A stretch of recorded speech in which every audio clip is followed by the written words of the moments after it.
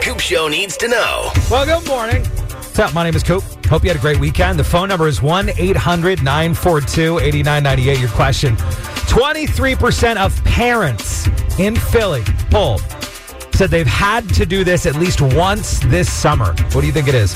Again, 23% of parents polled here in Philly said they've had to do this at least once this summer. 1-800-942-8998. Good morning. Big 98.1, the Coop Show needs to know. 23% of parents in Philly polled said they've had to do this at least once this summer. I was thinking maybe whooping. Take away electronics. Punish them, ground them. No, it's not it. Keep trying. Big 98.1, the Coop Show needs to know. Your question. 23% of parents in Philly that were polled said they've had to do this at least once this summer. What is it? That I had to take them to the hospital or urgent care.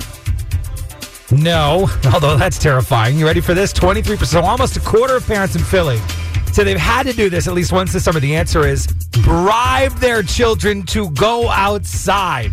Isn't that madness? Did you know you can... This episode is brought to you by Progressive Insurance. Whether you love true crime or comedy, celebrity interviews or news, you call the shots on what's in your podcast queue. And guess what?